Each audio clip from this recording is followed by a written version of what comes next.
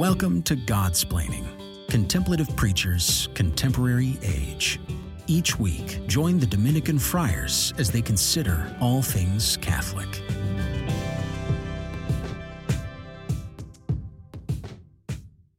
Hello, friends. Welcome back to Godsplaining. I am today's host, Father Patrick Mary Briscoe, because I wrested the powers of headship away from Father Jacob Bertrand Jancic, so I am in the lead today. Ha! Oh, by the way, I'm accompanied today by Father Jacob Bertrand Jancic. Mm-hmm. Yeah. Hello, Here Father. I am. Hey there. How you doing? Thanks for having me on your show. Yeah. Oh, my pleasure to host you today on Godsplaining. Yeah. One thing that's kind of fun about this episode is that Father Jacob Bertrand and I are both in Washington, D.C. at the House of Studies, recording from opposite sides of the building. So that's kind of cool. Yeah. One day we'll get like a mixer and be able to sit in the same room. But this has been happening for 2 years. So why, if it's not broken, don't fix it. That's the saying, right? I don't know. Also, yeah, it's great. It's great. This is awesome. So yeah, here we are, both in D.C. So Father Gregory left, got the boot, and then we moved Father Patrick in. So just took a year to get another Godsplainer back in the house. That's right. Don't worry. First thing I did was throw out that extra long mattress, though.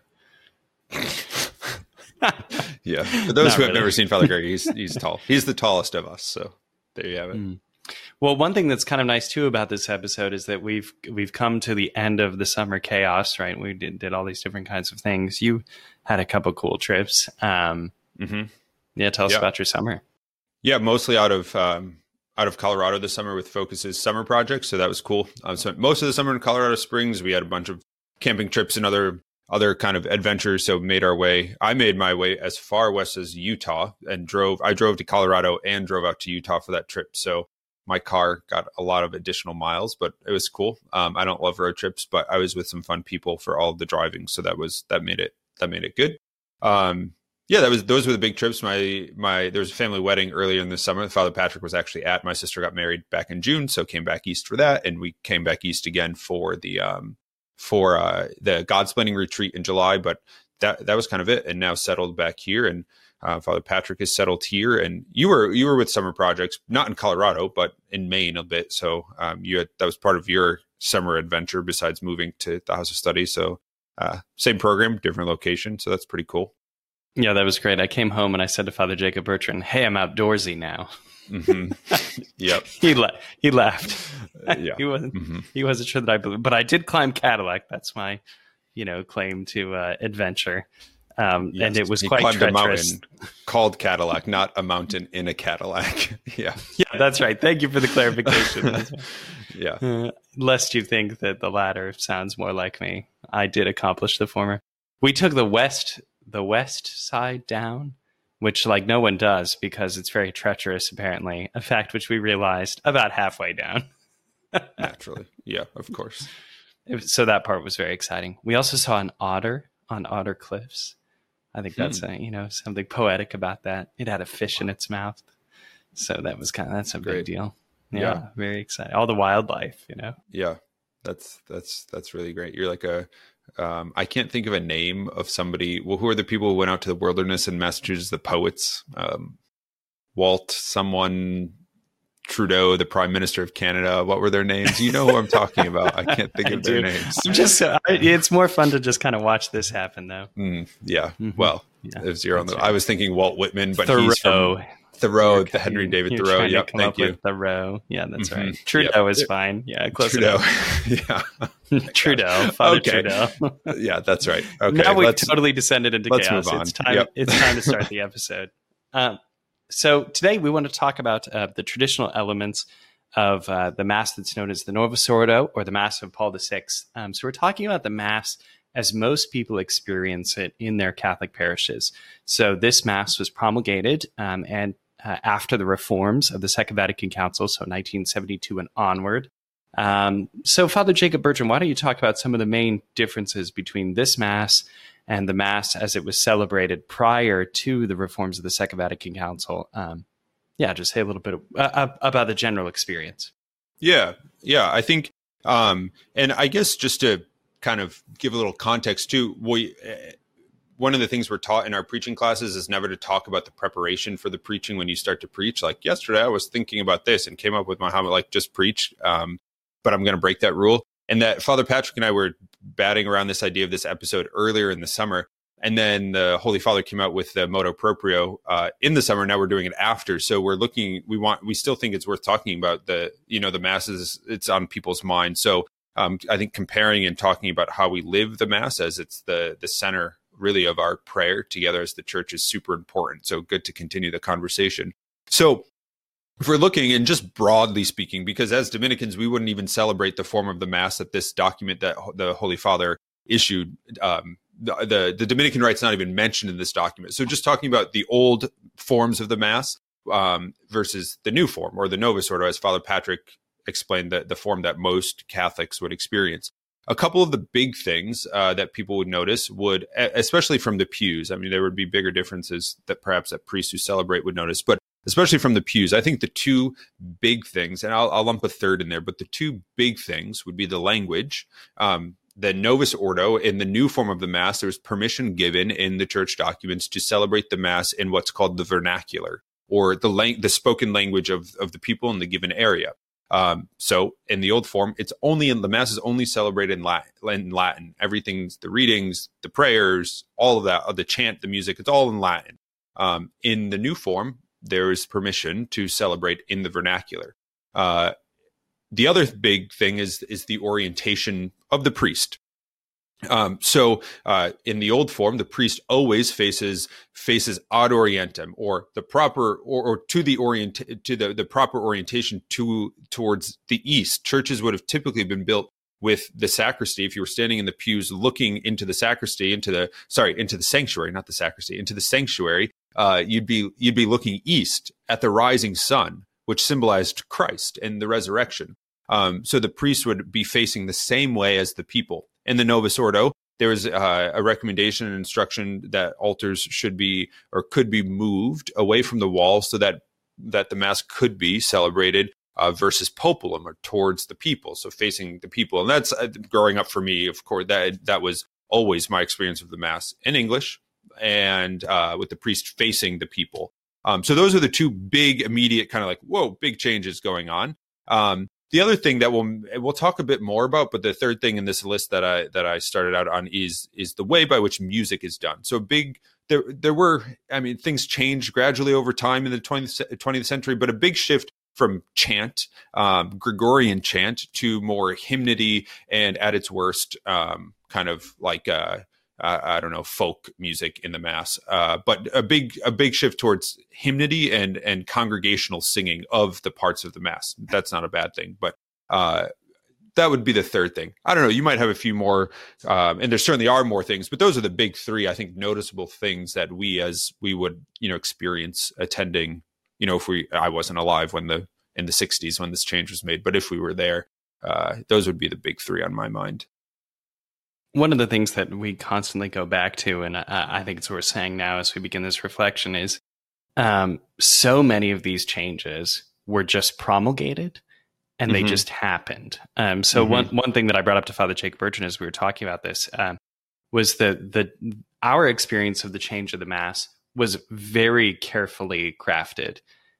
So, for example, when the new translation was promulgated, so the new translation of the Mass in English, we went to lots of training sessions. There was all kind of information, and for years, when you walked into a church, you'd find pew cards with the new responses. So most people remember the changes affecting them, because now instead of saying "and also with you," we say "and with your spirit," right?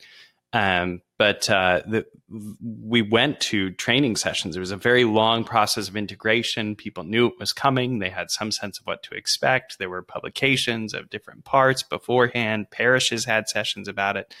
But what's often told to us is that the changes after the Second Vatican Council were nothing like that. They were just sweeping. And suddenly, these elements of tradition that were very important to many were modified in ways that were surprising, and I think in ways that are still impacting the church. So that's part of why we want to talk about these three traditions in particular, to see how they can continue to influence the life of the church now, and to see the connection between the Old Mass, the Tridentine Rite Mass, the Old Latin Mass, and the Mass as it's presently celebrated. I don't know if you wanted to say anything else to that effect. Yeah, no, just kind of an anecdote. I remember, I think it was when we were novices, we were visiting one of our parishes where our novitiate wasn't, and the pastor at the time was sort of doing, I think he's still the pastor, was doing some renovations in the church, some actually pretty cool stuff. And one of the things that they were doing was they had installed a sort of mosaic in the floor of the sanctuary in marble, with the Dominican shield, or of the Dominican shield on the floor. And what they had done is that marble that they used to make that shield was the marble that had made up the old communion rail in the church. And what had happened is that, kind of overnight, the communion rail was smashed and thrown away. So one Sunday it was there, the next it was gone. People just came and their church looked wholly different, with no sort of instruction, no explanation as to why. And parishioners found pieces of the marble and kept it. And then when the pastor found out this was the case, and they could kind of repurposing the sanctuary and making it really quite beautiful again, they used that marble that couldn't be reconstructed into the rail, but into the mosaic. So to sort of, obviously it's not the same thing, but just an anecdote to illustrate how Father Patrick was saying that it was just kind of overnight sweeping reforms of the liturgy. And though those reforms may have been well-intentioned, they were certainly not they were not accompanied by good catechesis and that sort of thing. So it was kind of something that swept in unhelpful ways.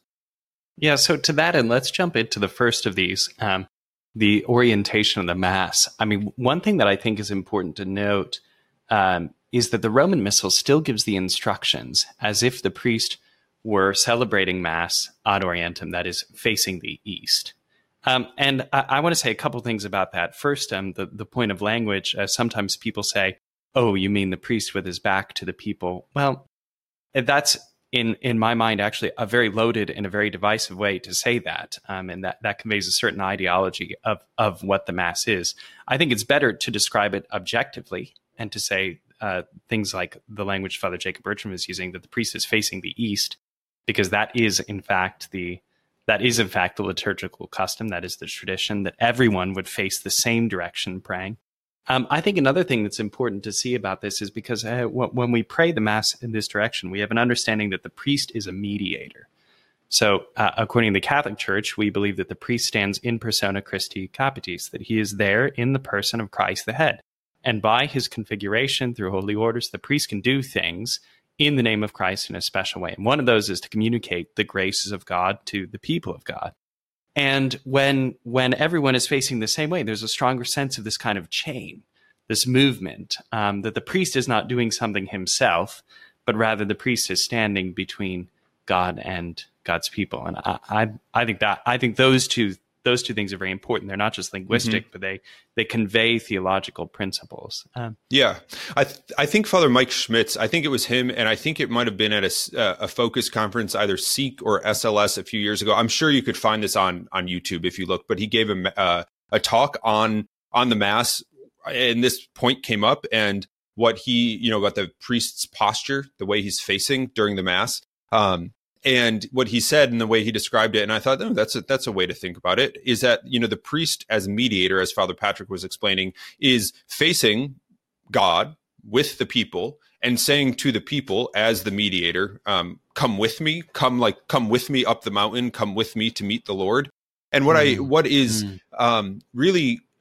that point brings out is the fact that as priests, Father Patrick, myself, all priests, we're not some sort of, our priesthood exists within the church. We're called to be priests, but we're first Christians, and we're called out of the Christian people to serve the Christian people. So even the sacrifice of the Mass, like the graces of the Mass, I mean, they still, God willing, sanctify us, and the graces of the Eucharist. And we are set aside in a way to mediate, but also to mediate with and as part of the mystical body. So doing that together as a priest, at least in my experience, is really spiritually edifying to have that opportunity and to be able to worship with the people in the same way. And the other thing too, as Father Patrick mentioned, is that the general instruction, it's kind of a terrible name, the germ. It's called the General Instruction of the Roman Missal. It's like, I just say it. It's a bad acronym. Yeah.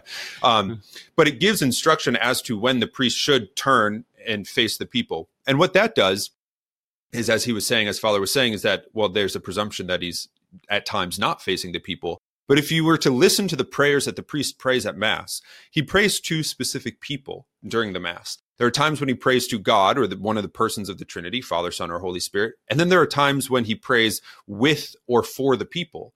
And it's those times that he ought to face the people. And there are times when it makes sense, like facing God when you're talking to God makes sense with the people. So there's a kind of at least I think the point that we're trying to make is that there is twofold, that there's a sort of intelligibility as to why it would make sense to consider having the priest face east, faced in a particular direction.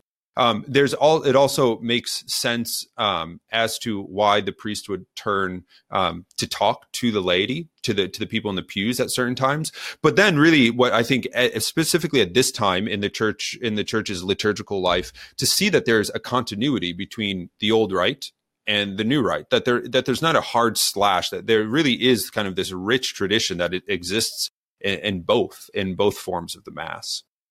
The last thing I'll say about this before we cut to our break and then get to these other two ideas about the direction of the Mass is that when the priest is celebrating the Mass ad orientem, facing the east, it cuts back on the number of ways that he can add his own personality into the liturgy.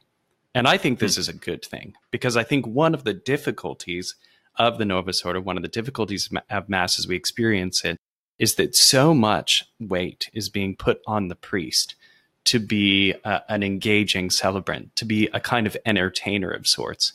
And that weight is heavy, it's hard to bear, and some priests don't carry it well.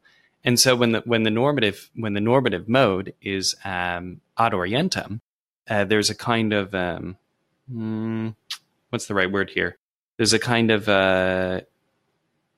uniformity to worship, and a certain humility is put upon the priest, because I think by default this mode of celebrating this orientation allows the priest to be more humble.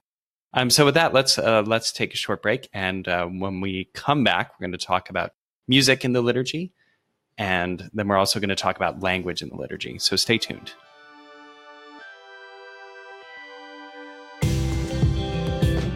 You are listening to Godsplaining. Visit us at godsplaining.org to listen to our episodes, shop our store, and donate to our podcast. All gifts go to improving the podcast and bringing the gospel to more listeners. Thanks for your support. Well, friends, welcome back to Godsplaining. Thanks for sticking with us. If you make it to the second half of the episode, I always feel like you deserve an award, because you could cut and run after the first half. So if you've made it this far, you're really in. You must be very curious then about the use of language in the liturgy and the kind of Mass that you hear at Mass. So let's turn to that first. Let's turn to that first of these two remaining points. That sounds like something Aquinas would have written. Of the two things that remain, we now turn to the first. That's great. The second half has two parts. Now to the first part of the second half. How well formed you've been in the Thomistic tradition. Yeah, right. Let's turn to the importance of Latin, even still in the liturgy. Father Jacob Bertrand, what are your thoughts on this? Yeah.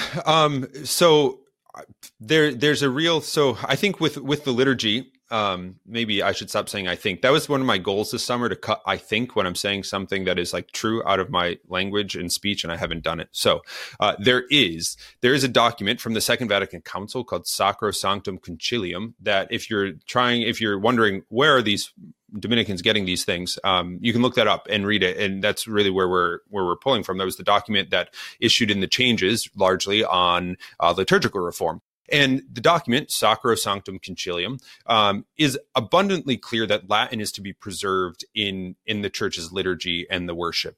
Why? Just to say that it is, I mean, is it because God speaks Latin? Probably, or French or something. I don't know.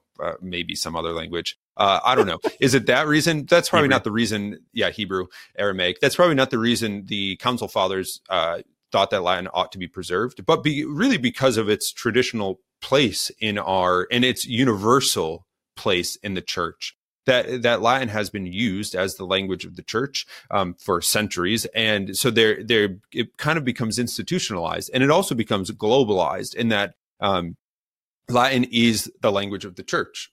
So that if you were worshiping in one part of the world or another, you would at least have familiarity with the Mass and that sort of thing. It reminds me very much, the argument for Latin reminds me very much of the argument for the creation of the Dominican Rite, the traditional form of the Mass for us, which was really just to have uniformity as the friars traveled throughout Europe, because each region had different variations of the Mass. So the master of the order at the time said, let's have one, so that as we travel, we can have uniformity. I think that argument holds for the use of Latin too. So the document though says that Latin should be used it should be preserved in the Roman Rite, and there should be steps taken that the faithful may be able to say or sing together in Latin. And I think that's really important. That goes back to the point that Father Patrick made earlier, that we, if there is to be a sort of holding on to or a revitalization or reintroduction of Latin in our worship. Does everything need to be in Latin? I don't think so. But does there need to be catechesis on things? Do we need to be taught? Yes, we do. And actually, in the document, in the document from Pope Francis is one of the things he recommends. So I think that's important. But it's also, I think we have to recognize that the Sacrosanctum Concilium recognizes that the vernacular is helpful. And one of the things that Father Patrick and I, when we talk about liturgical things, often hearken back to is the change in the masses in the lectionary. So in the readings that we have. So one of the changes that came into the Mass from the old rite to the Novus Ordo to the new rite is that the readings were expanded. The cycle was expanded, so we get much more of the Bible throughout the year in the church, but we also get the readings in English. And I think that's a helpful thing if we're going to be preaching on the readings in English. And if there's not such, people don't understand the readings, it makes it much more difficult. So I think there's a good reality in that too. So I don't know if you have more thoughts about Latin in English or Latin in the vernacular if you're living elsewhere, but some thoughts. Yeah, I think that I think that knowing at least the Mass parts in Latin is a way of deferring to the global and international nature of the church. I mean, I actually think in this case it's really helpful that the Latin is a dead language.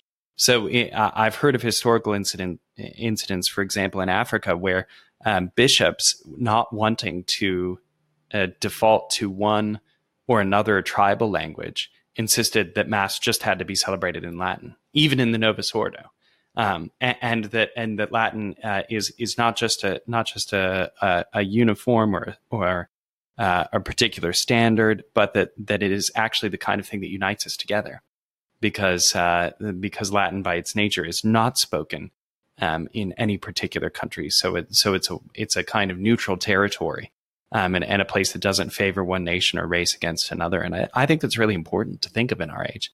And it's a beautiful thing to have that expression of faith when you go to a major pilgrim site in the Holy Land or in Europe, and you hear the prayers of the church prayed in Latin by all kinds of different people. I mean, it's really an extraordinary sign of the church's unity. So that's just kind of a reframing, or an echoing of some of the points Father Jacob Bertrand was making.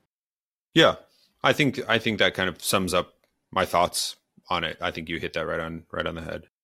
So even in the Novus Ordo, the Mass of Paul VI, or the Mass subsequent to the reforms of 1970, Latin should, I think, have a preeminent place in the liturgy, that the faithful should be encouraged to learn the basic prayers of the Church in Latin. I've been saying the Mass parts, and by that I'm referring to the Gloria, the Sanctus, the Holy, Holy, Holy, and perhaps even the Creed.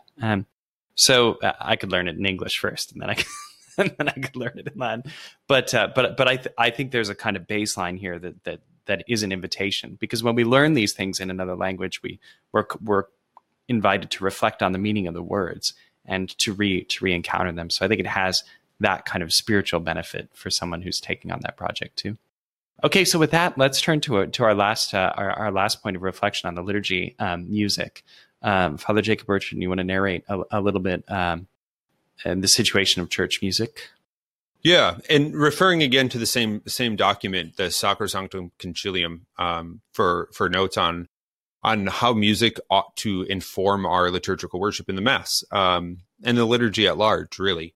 So one of the things with music that I think we have to recognize is that singing in the Mass, it's a dispositive reality, in as much as it makes us better worshipers and more receptive to receive the grace that's being offered. And this is if you think about the way that we worship as Catholics, this is how so many of the pieces of our liturgical worship work, from our body positions of standing, kneeling, sitting, from the stained glass windows, from the smells and bells, as it were, the incense and the sounds, and the way the priest moves and the way the altars, all of that is meant to help us, aid us in our worship.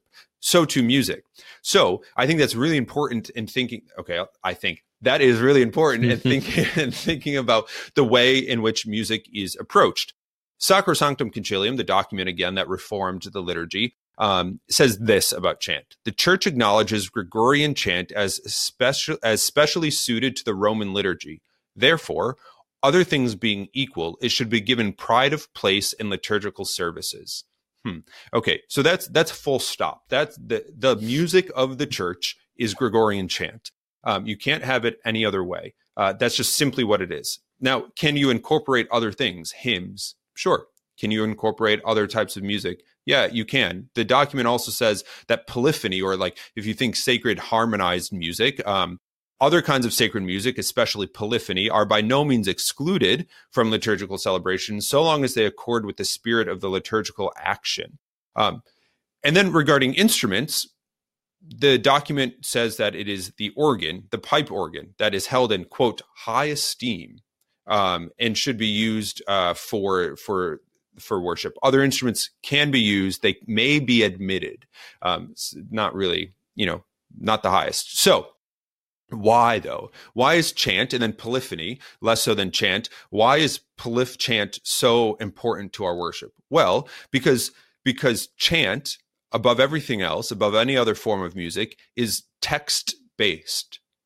It is focused on the word, namely the word of Scripture.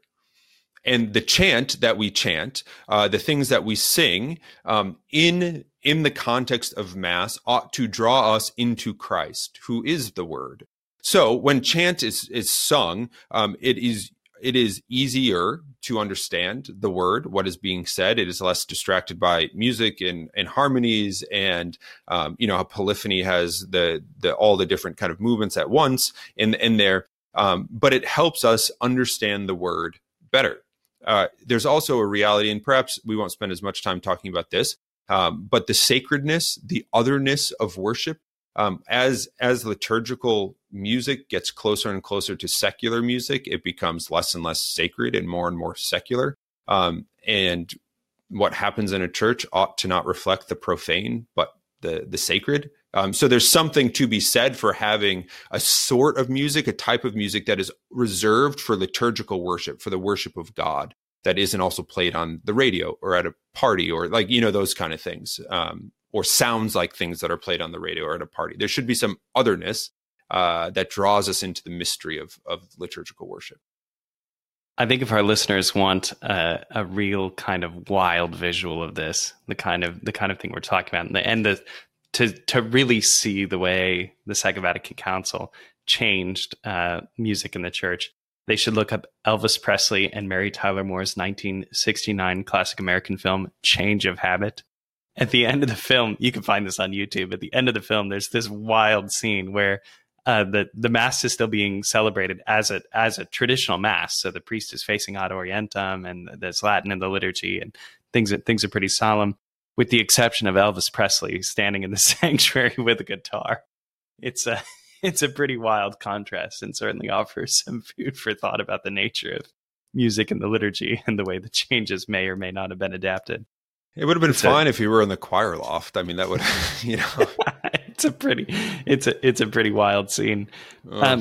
As regards music, I mean, the church invites and calls for enculturation. We know that the church, because of the nature of the gospel of Jesus, adapts unto herself the traditions of every nation. And not only does she do that, she seizes these traditions but she cleanses and purifies them in the light of the gospel.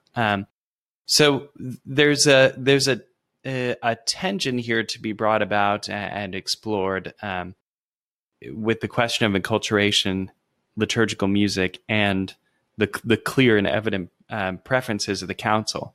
I think personally in the United States, we're at a point where we should be animating efforts to teach chant and singing of traditional music, because the typical experience is not that. So that indicates that we're further on one side of this question than on another.